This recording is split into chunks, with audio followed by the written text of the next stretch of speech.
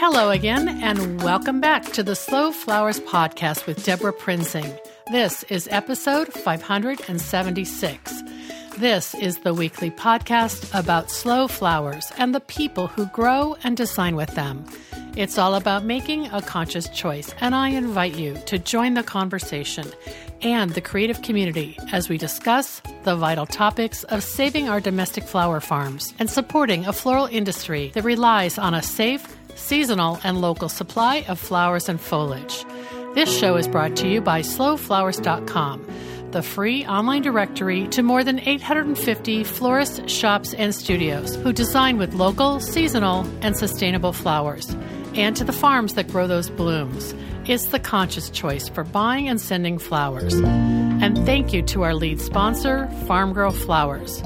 Farm Girl Flowers delivers iconic burlap wrap bouquets and lush, abundant arrangements to customers across the U.S., supporting U.S. flower farms by purchasing more than $10 million of U.S.-grown, fresh, and seasonal flowers and foliage annually.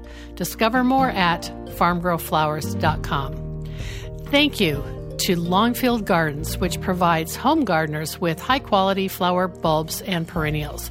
Their online store offers plants for every region and every season, from tulips and daffodils to dahlias, caladiums, and amaryllis. Check out the full catalog at longfield-gardens.com.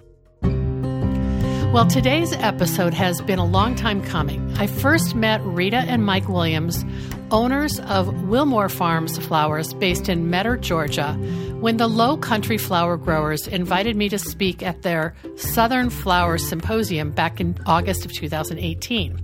The conference took place in Charleston, South Carolina, and Rita and Mike arrived by motorcycle, a more than 150-mile trip, so that impressed me and let me know they were the cool kids. Theirs is a family-owned agricultural enterprise rooted deep in history.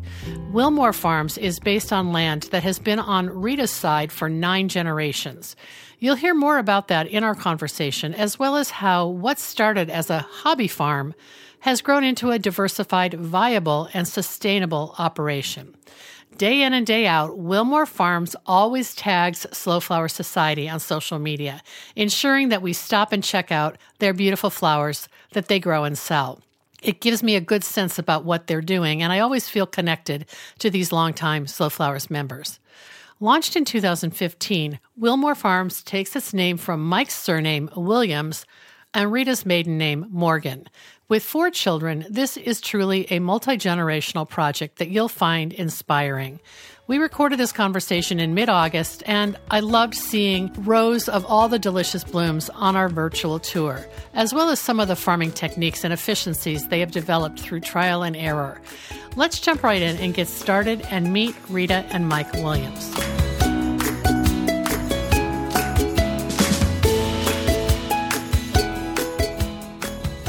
Hi, everybody. I am so excited to introduce Rita and Mike Williams of Wilmore Farms, and they're going to give us a little tour today. So I'm going to turn it over to Rita and Mike. You're in your golf cart, right? Yes. Okay. Well, welcome, and thanks so much for joining me. We haven't seen each other in person since, when was I in the South? 2017 or so? Yes, over at in South Carolina at the Low Country Growers, their symposium. Yes, the Southern Flowers Symposium. And you guys rode your motorcycle bike there, right? Yes, we did. I was so impressed with that. Okay, well, give everyone a little introduction. You said you had a little bit of a disclaimer, which I think every flower farmer who's listening to this will love you more for what you want to say, because you teased it. Well, I'm Rita Williams and my husband, Mike Williams, and along with our 4 children, we are Wilmore Farms Flowers. And so before we start the farm tour, I always say this when people visit the farm, is no judgment. You can't pass any judgment. We have 4 children and life just happens to us. We didn't go into any debt with the flower farm. So because of that, we just use what was here. This is my grandparents' farm. And so we still use a lot of their old equipment and gates and we just make do with what we have. So it's not pretty at all, but it's functional and it works for us. But I just wanted to to throw that out there. Okay. Well, does she do that all the time, Mike? Yes.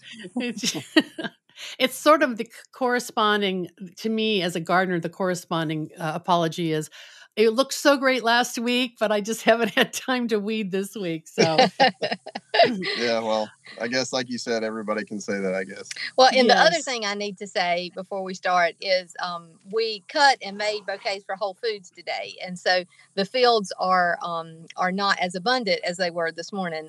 But we have got things in all different stages, so the flower farmers that are out there will understand for sure. Absolutely. We don't want to see color in the field. We want to see money in your wallet. That's right. That's Yes. right. We do have color in the cooler, so we can show you Yeah, that. we'll show you the cooler. Yes. Okay. So tell me where Metter is that how you pronounce it? Metter, Georgia, where you are in Georgia. We're southeast Georgia. We're about an hour or so from Savannah. Okay. West of Savannah. Okay. Okay, great. Well, are you going to drive around, or what can you show us from where you are here? We'll probably walk. Okay. Walk, Good. you think? Now we're recording this at 7 p.m. your time. Correct. What's the weather like right now? So we're actually, believe it or not, in a little cold spell for us, which is kind of ridiculous. We were low 80s, and the mornings have been 60s. So right now, I'm thinking mid 70s probably. So it's actually very pleasant, which is not typical for us. It's pleasant for mid-August for sure. Yes, and pleasant for the farmers and the flowers probably. Yeah. So I hope I am videoing. I'm having kind of some issues as far as showing you what I want to show you. Do you see the white row cover there? Yes. Okay. So let me talk about this, and I will actually send a little video for the show notes. We use this biodegradable mulch as a weed barrier. And we use it behind the tractor, and it has been so wonderful for us. Not everything gets planted in it, but most everything does. Sunflowers, a lot of times we don't, just because we grow so many sunflowers and we're in a hurry. But the things that are going to last longer, not our one-hit wonders, what we call them, gets planted in that, and that has really saved our labor tremendously. I've never heard of biodegradable row cover. Is it kind of just like a plastic type of material, but it breaks down? It is. It's corn based, and so when you get through with cutting or harvesting that row, you just take the tiller and you till it into the soil. Wow. It's wonderful. We tried doing the landscape fabric method, and we about got a divorce over it. I mean, it just really was not good for us. It's so hot here, and that was a problem. And then, what was it? Fire ants were the problem, and then having to bring it up. Anyway, so it did not work for us. I know a lot of farmers really like it, but it did not work for us. Right. So tell me what the one-hit wonders are. Like, what crops would go in that? So sunflowers, for instance. Okay. We can start walking that way. Okay, and so great. This will be our sunflowers that we'll be cutting on in the next 2 to 3 weeks. We grow our sunflowers really close together to actually keep them from getting those huge heads that sunflowers usually do. Because we found in our bouquets, the really big sunflowers took up the whole bouquet sleeve, and it was hard to get the other flowers that we wanted to in that. So we grow them very close together, and we just get about 3 to 4 inch diameter faces, and they just work really well in our bouquets. So those lush green rows of the sunflowers that are like maybe 12, 15 inches tall, those are in the white mulch, these right here are not in the mulch, but there is we will show you some in a little bit. Okay. We're actually planting more and more, even the sunflowers in mulch. Wow. This summer. So these particular group is not, but we have some more that we'll show you later that are. Okay. So we're pretty much in our lower field, which I don't know how much you can see. I can see all of it. It's gorgeous. Okay. Wow. I'm trying to kind of hold it up, but You're good. Sorry. Until your arm gets tired. Let's. Anyway, we'll walk down there in a second, but most everything we're planting and have been for the last, month or two. So we got like some celosia right here, and it's in the white mulch. Wow. Actually, we missed some celosia. Can you see that, Deborah? Yes, I can. Yeah. You see that, and then you see poking, the celosia. Yeah. Do you just poke holes in that material and then? Yeah, you can poke holes in it. It's very thin. So easy to plant in then, huh? It's thin. It's kind of interesting because as thin as it is, you would think that it would not be able to be pulled behind a tractor. So like, I don't know. Can you see it up close? Yeah. Oh, I see. So you're saying you would think because it's thin, it might tear. Yeah. Like, can you see my finger? Yes, I can. Yeah. You can like, wow. You see that? Yeah. It's very thin when you're planting in it, but you can pull it behind a tractor with no trouble. Wow. That's great. And it pulls real tight. Well, like the one we just showed you, it pulls real tight and it makes a nice bed space. Yeah. So keep all those weeds out. That's truly amazing. Can you just mention where you buy it? Is it easy to find? Oh yeah. So you can get it. I get it from Berry Hill Irrigation. Okay. Now I think there's other suppliers of it, but that's where I get it from. And it's just, you have to buy it as what's the actual, I want to say Biotello, but I don't know if it's Biotello or not. I want to say it's Biotello, but it's black on the bottom and white on the top. You can buy it solid black if you wish as well, but obviously for warmer climates, it's better to do the white on the top. Yeah. So maybe I'll get the link from you, and we'll add it to the show notes too. And you can get it like in 3 foot, 4 foot, and 5 foot widths, I think. Like, how much acreage do you guys have? Yeah, about 1.5 acres. It looks not much, really. It looks so much. It looks so vast. I'm sure you're like, no more. 1.5 acres is enough. We are kind of at that point for sure. Wow. So this is just a row. Let's see. Can't tell if I'm showing you. So we've got a row of cosmos that we're just starting to cut on. Again, we cut so much today for Whole Foods that that's amazing. Am I showing it to you? Yes, I see that pretty cosmos. Yeah. And the celosia were gorgeous. And then what do you have behind there? Is that so that's ageratum. Oh, ageratum, okay. And that's just getting started for us. In the past we haven't had a whole lot of luck with ageratum. But this year, are you seeing it? Yes, it's such a vivid, beautiful, like lavender blue. I love it. It is. And, you have so few lavender colors of flowers that it's just nice when you have it. So what do you think is the secret to maybe having success this year? Well, we planted it in the biodegradable fabric. And so I think that helped. And then we planted a little later. A lot of times we would normally plant it like in April, and this time we planted it a little later, so I think that helped. We have some more celosia. This is probably one of my favorite. This is the Kramer's Burgundy. Oh, wow. It has such a nice color to it. And you're getting such long stems on it. Jeez. Yeah, they kind of get crazy for sure. Yeah. That's a feather. And so this row is the marigolds that we hammered today. Okay. We grow a lot of marigolds. They're great for the grocery store bouquets. Sunflowers, marigolds, and celosia are our big three for the market or the grocery store bouquets. And zinnias. We grow a lot of zinnias too. Yeah. And there's something I learned from you when we met at the Southern Flower Symposium. I don't know what the context was, but I've never forgotten it. And you were talking about Rudbeckia triloba being a great flower because it allows you to it kind of becomes the matrix for a bouquet. Yes, and actually you're seeing our triloba right now, and it is on its way out. We've been cutting on it for about a month now, and we probably have maybe 2 more weeks left that we can harvest some from. But it is so great. It's my favorite filler for the summer for sure. So far we've seen all annual field crops, right? Is that the core of Wilmore? Besides the triloba, it's a perennial for us. Oh, it is. Oh, it is. Yep, it is. And I have to say that is one mistake. And so any flower farmer that's out there and you're just starting, make sure to get onto the perennial game early.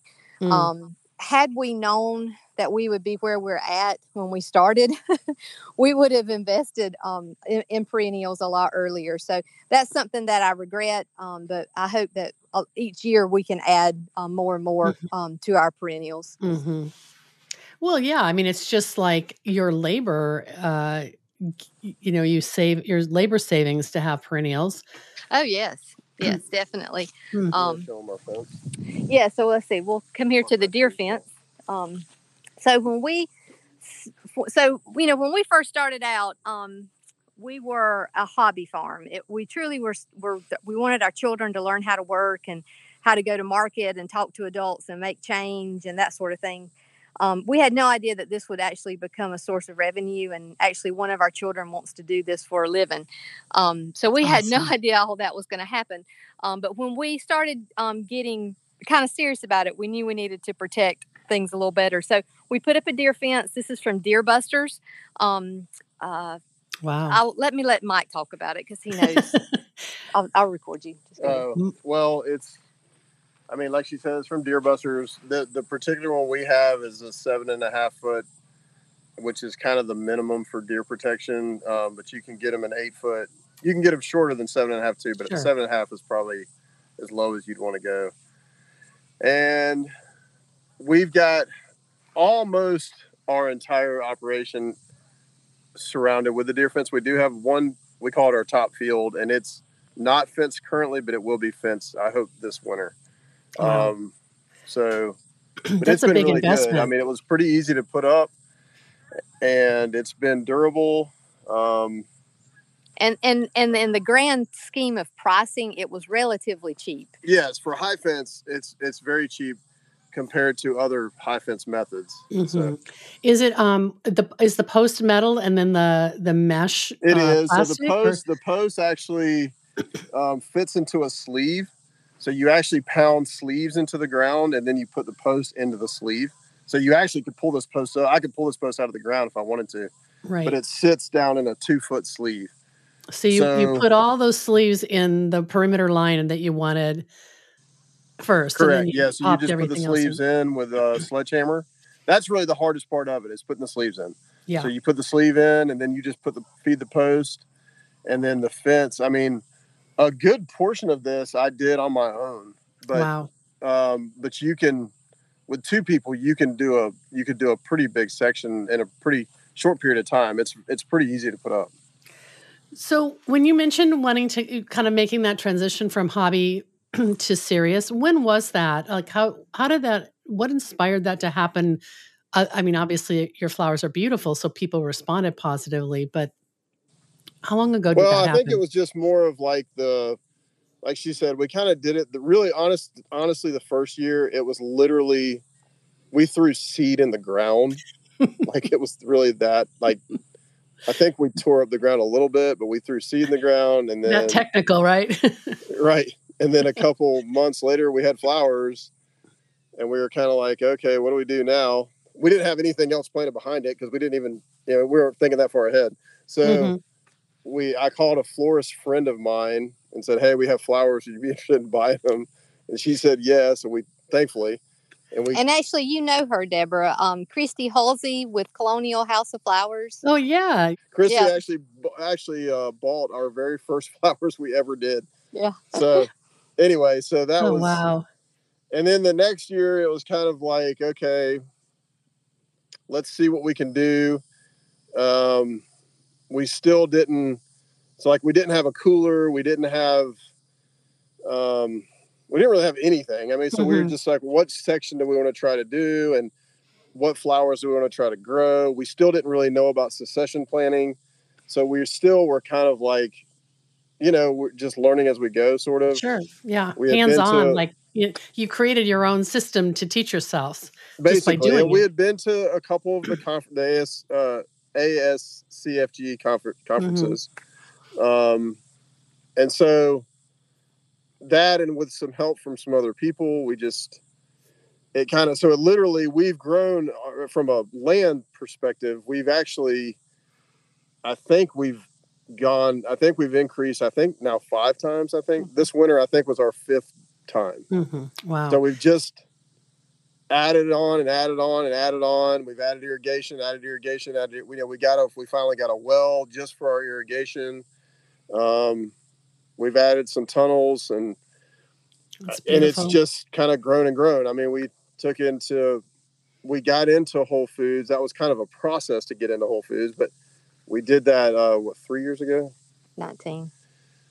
And before COVID then. Yes. That's really good. The year before COVID. Right. But I will tell you, COVID actually helped us. Our sales went through the roof. And I think it was because, or at least my take on it, flowers were a fairly inexpensive way for people to feel good. Yeah. And they were stuck in their homes and they needed something to make them feel good. And so we really saw a huge increase in our sales during the 2 years of COVID. Well, I've heard that from other people too, and it seems like it hasn't. I mean, I'm guessing that it hasn't slumped off since. No, not really. Mm-mm. And as far as like the stores are concerned, we could do more stores right now. We're actually we're sort of in the process right now of just figuring out like how to expand how big we want it to be. Well, because we don't know. It's a risk. We just don't know where to go right now because the Whole Foods, again, for where we're at, we've got a good opportunity to do as much as we want to bite off, and we're just trying to decide what that actually is. Mike, what market is that? Or is there a distribution center near you? How are you? There is a distribution center. So we currently are delivering to Savannah. That's our store. Okay. But we are going to, I think, test the waters with another couple stores coming up actually this month. Wow. And so again, we have to decide if we go beyond like 3 or 4 stores, we will just go to the distribution center. So the distribution center is about 3 hours from us. And because otherwise you're individually delivering to. We're just delivering right now. Correct. We're just delivering to the store. Yeah. And then these other stores we're going to deliver straight to the store. It's great that you can take 10 stores of material to it, but there's also, you got to worry about the packaging. There's other things involved with it. Mm-hmm. And I'm not saying we're not going to do that. We just haven't decided. We've kind of crossed a lot of barriers this year with kind of the labor thing, and we figured out some more stuff, I think, this year. But we still don't really know what we want our next step to be, I guess. Mm-hmm. And I really like the fact that we can have a relationship with the stores when you deliver to the stores.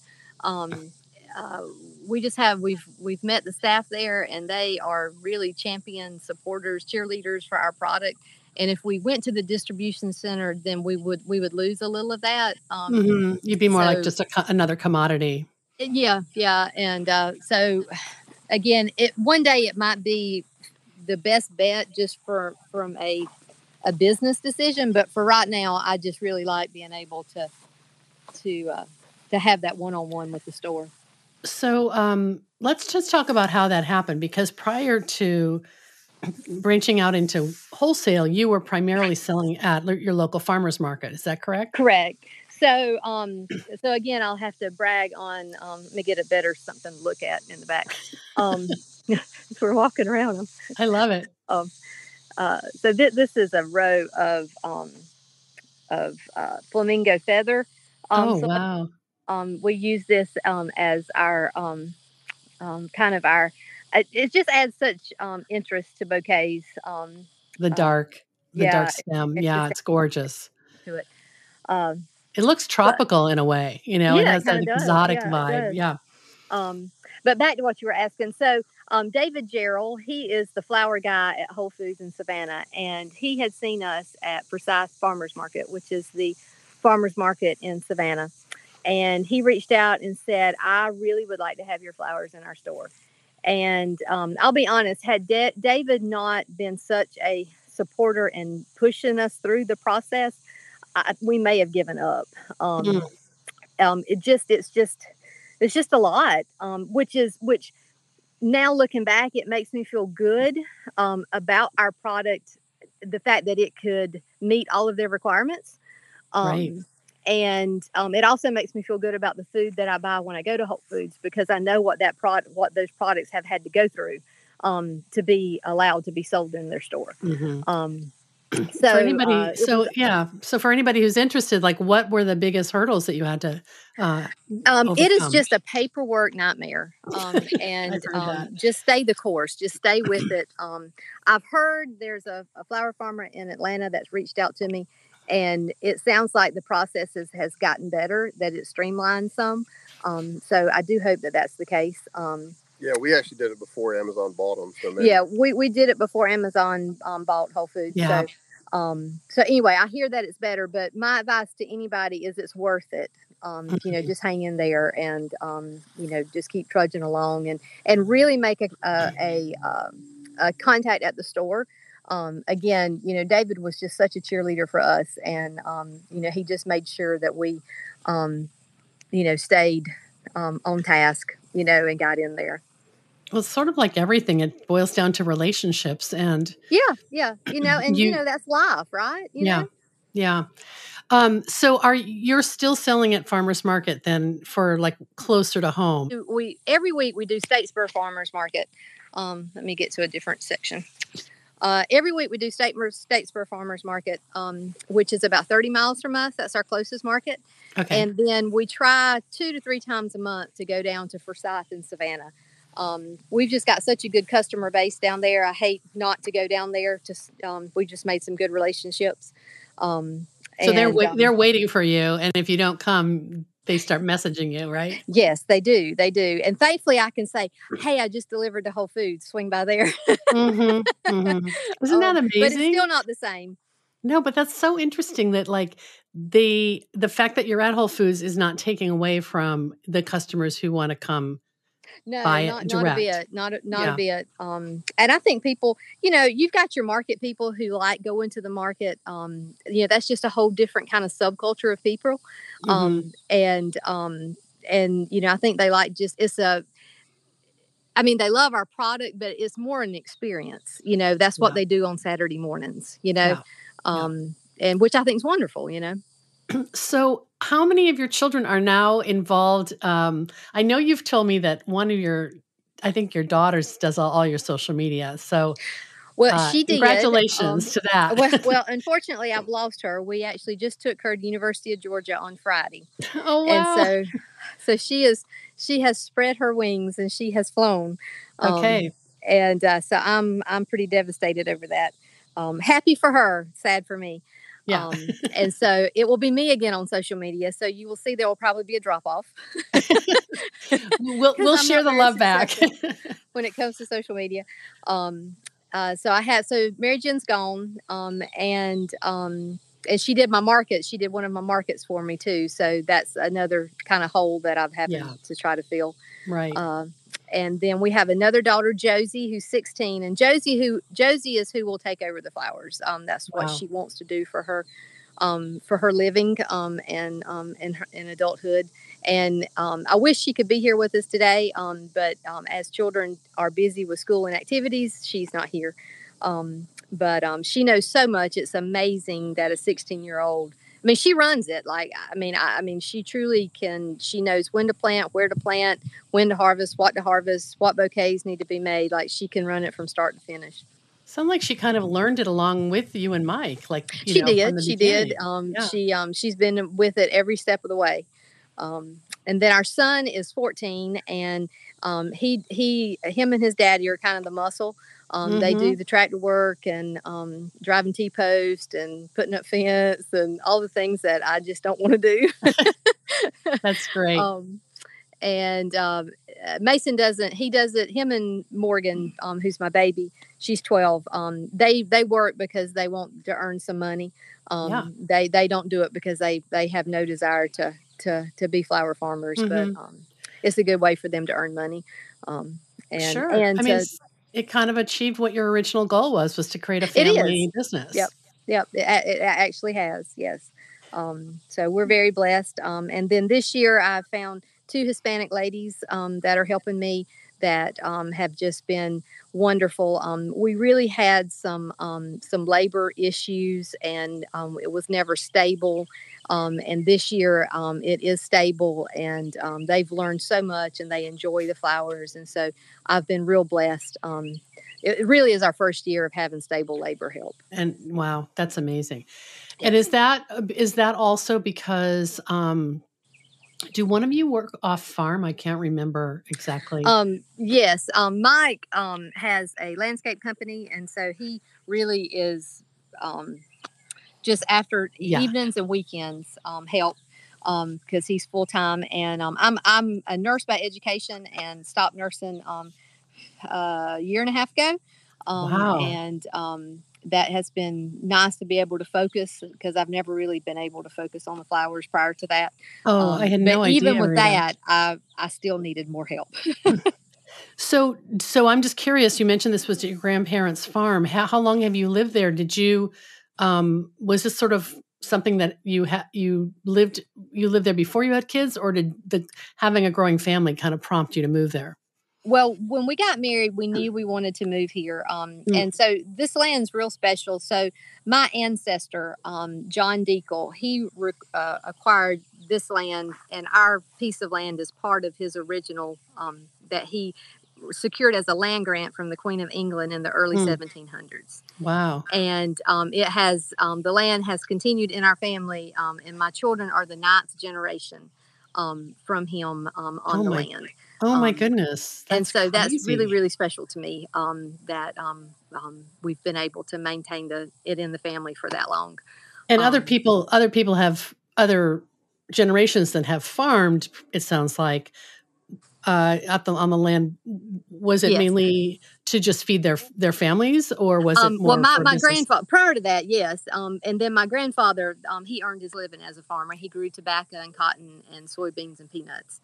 Wow. And then once he passed away, we've continued to rent out the farmland to a local farmer. And so the bulk of our land is in traditional row crops. Wow. And we have cut out this, I don't know, probably all of this together. They were not growing on all of it, but this little area where we could grow on it is probably 3 acres. And for us, for the flowers. Wow. Well, so interesting that you have,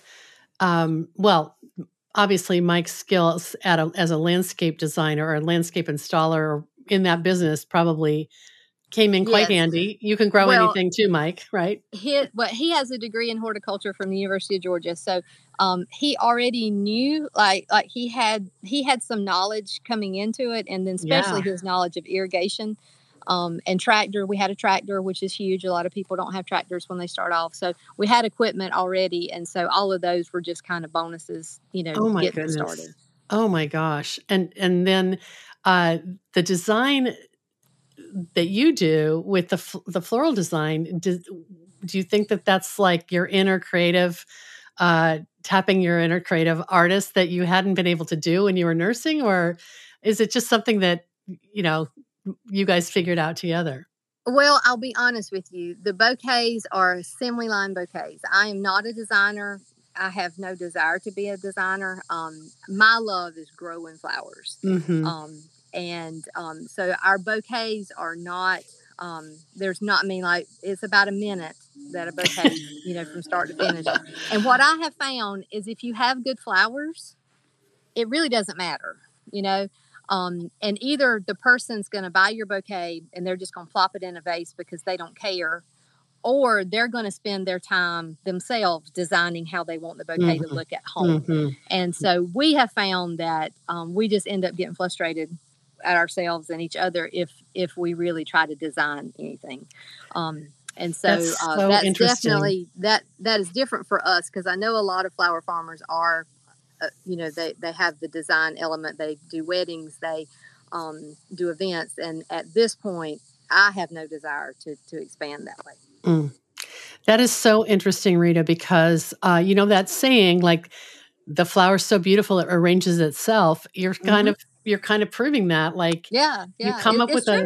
It really is. And, for the longest time, our children made the bouquets. Josie still makes the bouquets now, but the other ones have gotten so busy that they're not able to help me. But years ago, I mean, there was little kids making those bouquets, so it really is all about the flowers.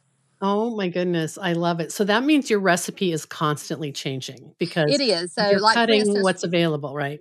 Right. Like, for instance, this morning when we made for Whole Foods, after we finished cutting, I looked in the cooler and what we had. And so then it was 3 of this, 2 of this, it changes from the volume of what we have, and somewhat the colors, but, our bouquets are just really, really colorful, and they always have been, and full of sunflowers. We've become known for that.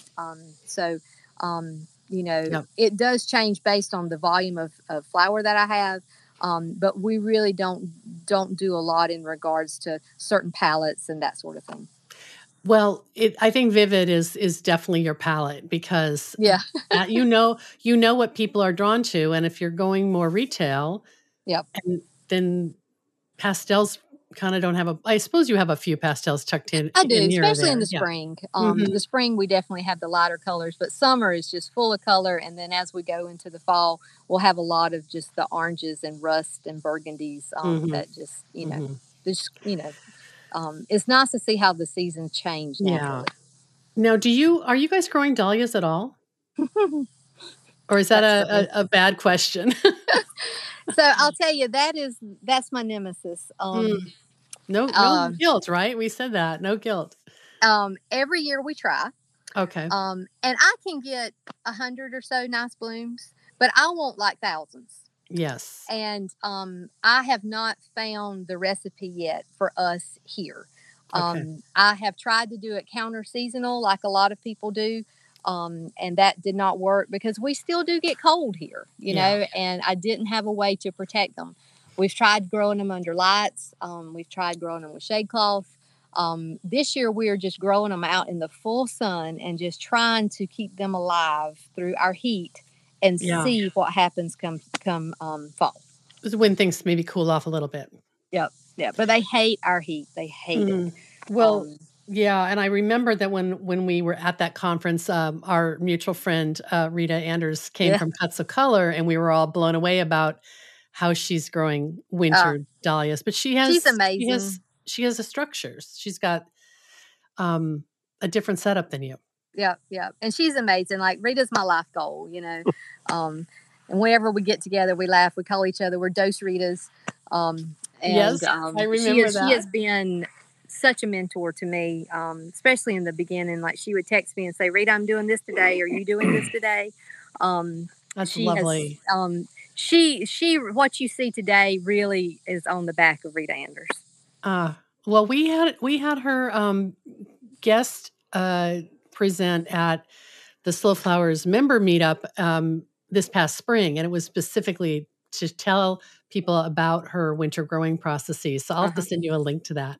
Oh, that would be great. I know you never have time to get on those meetings with us, but I'm going to. No, this is the next best thing. Well, what the reason I brought up the dahlias is I was just kind of curious what your end of season crops are. Is it just that the sunflowers and celosia just keep going until you have a frost? We do. We keep planting. We try to make it to Thanksgiving. Sometimes a frost will get us prior to Thanksgiving. Sometimes a hurricane will get us prior to Thanksgiving. But we do plant with the end goal of Thanksgiving, and it really is just our summer. We sunflowers. We do switch. Actually, we can show you these right here. So this is our first group. That will be the Pro Cut Reds. Okay. And then the ones behind it will be the Moulin Rouges. So you're kind of going into the darker colors. Yeah, our customers love those. You put a couple of those in with the nice Vincent's Choice, and that is some kind of bouquet. And then, of course, we'll still have zinnias. We'll have Gomphrena. We'll have basil. We'll have mahogany hibiscus. I've got it started up in the upper field right now. It's a great filler in our bouquets. So it's just we shift. It's essentially the same flower. We just shift to darker colors. And these sunflowers are planted in the fabric. Can you see that? Yes. Oh, yes. That's and amazing. Actually, most everything in this lower section, almost everything is planted in the fabric. So when you talked about the close placement of the seeds or of the flowers, how many inches apart are the sunflowers? So right now we've got all of our sunflowers on 6-inch spacing. Okay. Wow. And like these are zinnias, and they've been chopped off. Like we've already pruned them, but these will be really pushing strong here in the next couple of weeks. So you'll get the next flush then. The next flush. We've been cutting on an area in the top field, which we might make it up there, but the top field we've been working on it now for about a month. So here's some Gomphrena. Now this is not in fabric, but it is weeded pretty well. I don't know. Can you see it okay? Yeah, it's beautiful. That's a great color too. So is it still on a 6-inch grid, even though you don't have... These are all 6-inch, yep. We pretty much have everything. That's lovely. I mean, that's worked pretty good for us so far. So yeah, it's kind of if it's not broke, you don't fix it kind of thing. So I noticed that you have some structures way in the distance. Are those just hoop houses or high tunnels? Yeah. So up there. Yeah. Mm-hmm. Can you see those?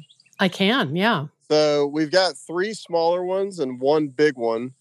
And the big one right now is kind of our main area for we call them our babies, but all of our transplants. Okay. So we seed them and then they go in there. So that we'll go up there in a second, but it's full of stuff that needs to be planted. Yeah, that'd be great. The other 3 are just kind of a mess right now. We've got to get them cleaned up for fall. Because we use our tunnels mainly just for season extension. Got it.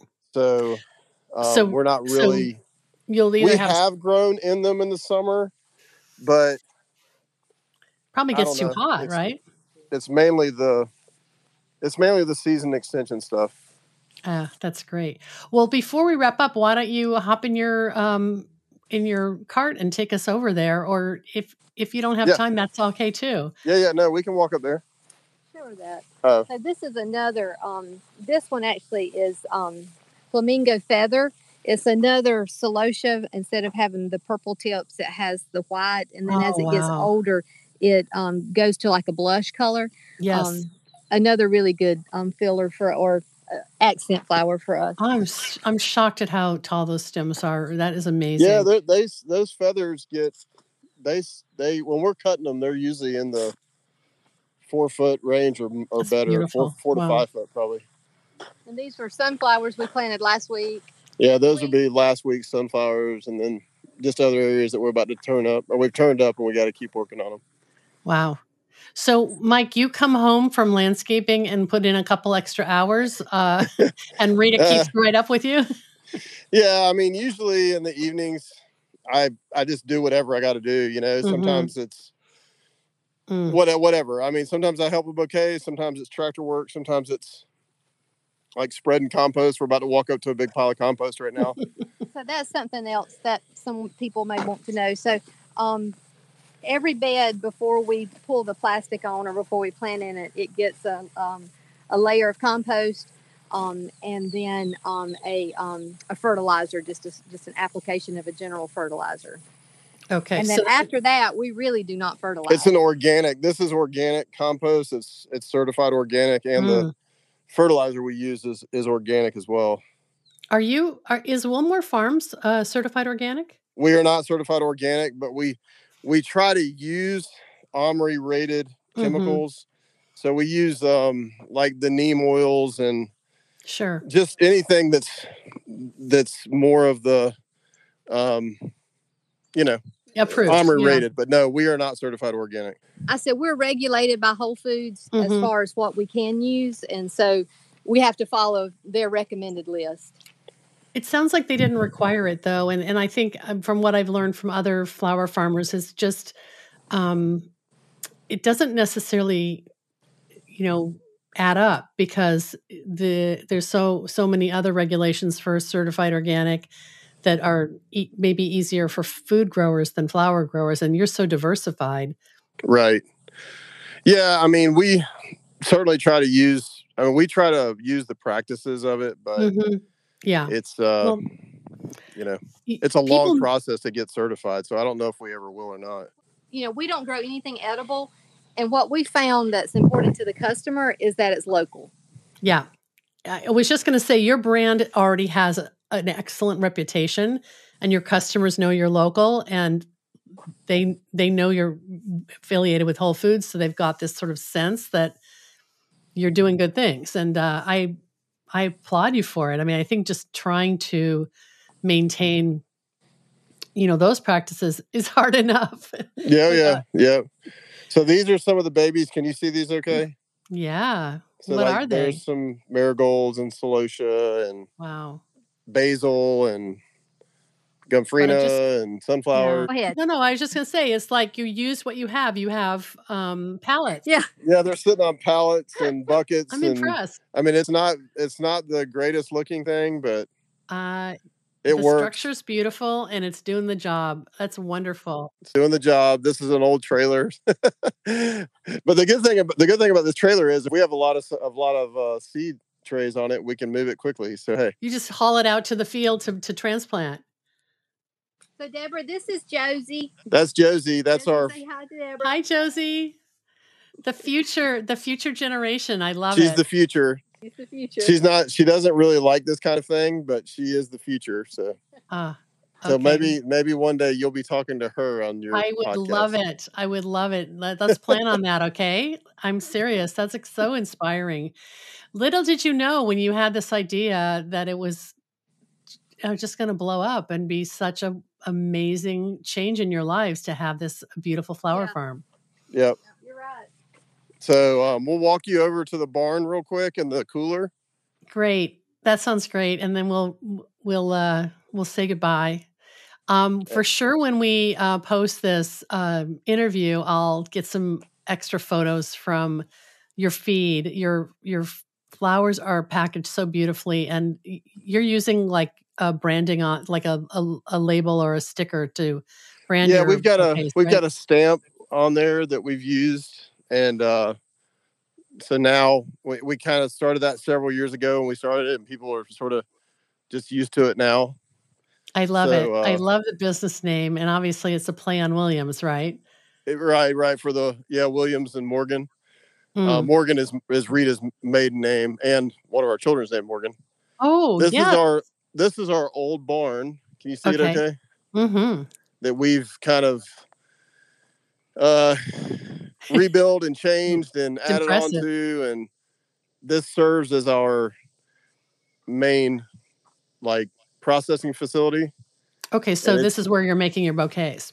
It is, and so it's about 150 years old.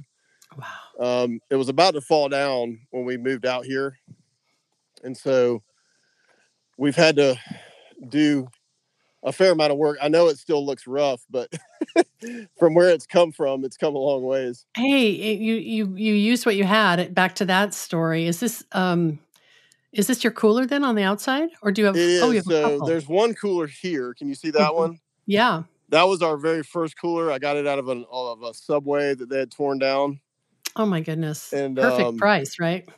Yeah. So we used it, and it was fine for us for the first couple years, and then I don't know. Can you see? Oh wow, that's gorgeous inside, you guys. So this is kind of the structure. There's the tables. So we truly, it's like an assembly line when we make bouquets. Yep. We put buckets on the tables and we just go at it. I have a little whiteboard over on the wall, and that's where the recipe of the day gets written. And that's wonderful. That's what we do. I love all the old windows, but you have the cafe lights, so I can imagine you could throw a great workshop or party in there if you went that route. We actually had, my sister actually got married in here. Oh my goodness! I bet it was so dreamy. It was kind of funny. Yeah. So this is the back of an old truck. That's an old reefer truck, and we're not affiliated with that company. But we just haven't. We're going to paint it one day. But anyway, you're going to put the Wilmore logo up there pretty soon, right? Yeah, we'll have something. But we kind of built on this section this year, actually this winter, and we put this cooler used to be on the other side of the barn, but it was kind of a hassle. So now we've put it here. Yeah, you're walk right in from the production area. Yeah, you can walk right in from the production, which is very handy. And then so practical. So the cooler is on, but I'll try to take you in here. Oh, that's okay. We'll just love to take a peek. And all these babies are going out the door tomorrow, it looks like. So there's some of our bouquets for Whole Foods. Oh my goodness. Those are amazing. And can you see okay? Yes. So So we are you got putting? Yeah, kind you of these have. right here. We're delivering in the morning, Okay. and then we've got stuff that we cut today. There's a lot of sunflowers and marigolds. And you'll make those tomorrow into new bouquets. Yeah, these will be processed for our next thing in a couple days. Wow. So you built this from a reefer truck, and then did you have to put a CoolBot in it, or did it come with a refrigeration No, we unit? had to put, so it had this in it, which is just a normal cooler unit, but we didn't do that. We just used the CoolBot. So the CoolBot is, can you see it? Yes, it's fabulous. So there's the AC, the window unit, and then the CoolBot itself. Yeah. So we put it in here. That's amazing. And it's good. It'll run stuff down to about 40 degrees. We usually keep it between 40 and 42. And perfect. So that's our cooler. Wow, what a great tour and visit. Rita knows that I've been bugging her to record an interview for a while. It's a bonus that you could join us, Mike, and what a team you guys make. I'm really inspired, and I know other people will be happy to have a little bit of a virtual visit to Wilmore Farms. It's really, congratulations. I'm really impressed and inspired. I look forward to hearing what you decide to do as you grow in the future. We see a lot of people who, I suppose I just want to say it's hard work. And I think a lot of people don't realize it, and then they get very discouraged. And, it's been 6 years and we still don't have it figured out. And so I suppose I just wanted to, if there's the people out there that are listening to this and they're ready to give up because they're so discouraged, just to encourage them not to, and that, every failure that you experience, that's a learning process, and to do something different the next time. That's a good attitude. And also you've decided what to specialize in. You've kind of stayed focused and stayed in your lane. You're not trying to try things that maybe like garden roses or something that just wouldn't do well in your region. Could you imagine? Yeah, but I know you're going to crack that nut with the dahlias. I am not sure how, but I want to hear the story when you tell me. I'm not giving up. Send me some photos. Okay, good. We'll get it eventually, but for right now, what we're doing works for us. And like Rita said, I think the biggest, like with so many people, especially at the farmers market, if we had a nickel for every time someone comes and offers to work for free and all that kind of stuff. I mean, I think people because it would be so fun. Yeah, I think people have the vision sometimes that, like, we just skip around and listen to music all day, and the flowers are so crazy. It's like, and it's kind of like a fantasy world. And so when you actually have to get into it and realize how hard it is, it can be discouraging. It can be frustrating, especially where we live. It's very hot. It's very humid. It's just, sometimes it's brutal working conditions, but you got to keep going and you got to be persistent and just try to, you're going to make mistakes, but we've made millions of mistakes and we continue to make them. And I think the worst part about it is, I've used this analogy a lot where if you build a wall wrong, you can tear it down and build another wall. When you in this business and what we do, sometimes you have to wait a full 12 months to fix what you messed up. And that's really hard, but it's kind of the reality of the business. It's just, it is what it is. So you just try to learn from your mistakes and do the best you can and keep being persistent, or be, as we say around here, we are pathologically optimistic. And you make a great team. I love it. Thank you both so much. This has been wonderful, and I really look forward to sharing it with the Slow Flowers community and beyond. And I hope to visit someday. I would love to come. We'd love to have you. Yeah, that sounds great. Okay, thanks so much. Thank you. All right, thank you.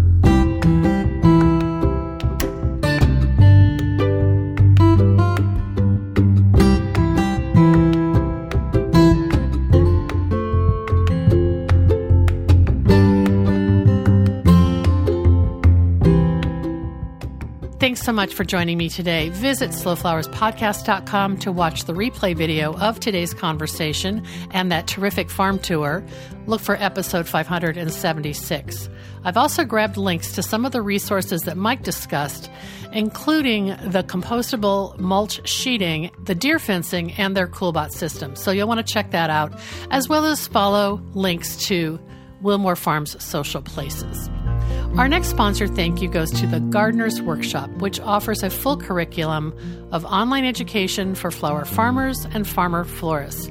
Online education is more important than ever, and you'll want to check out the course offerings at thegardenersworkshop.com.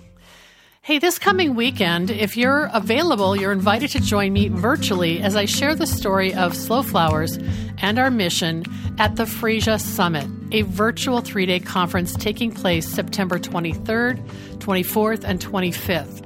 Freesia stands for Florists Recognizing Environmental and Eco-Sustainable Ideas and Applications.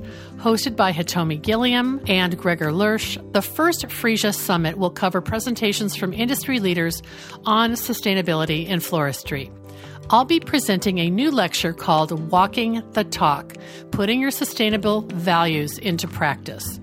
And I'm excited that Slow Flowers members Susan McCleary and Holly Chappell are also part of the speaker lineup. They'll present design demonstrations and lectures. And there'll be an international slate of designers offering 15 hours of live presentation in all. The standard registration is $99, and the full registration, which includes a bonus session with Gregor Lurch, is $129. You can find the registration link in today's show notes or visit FreesiaSummit.com.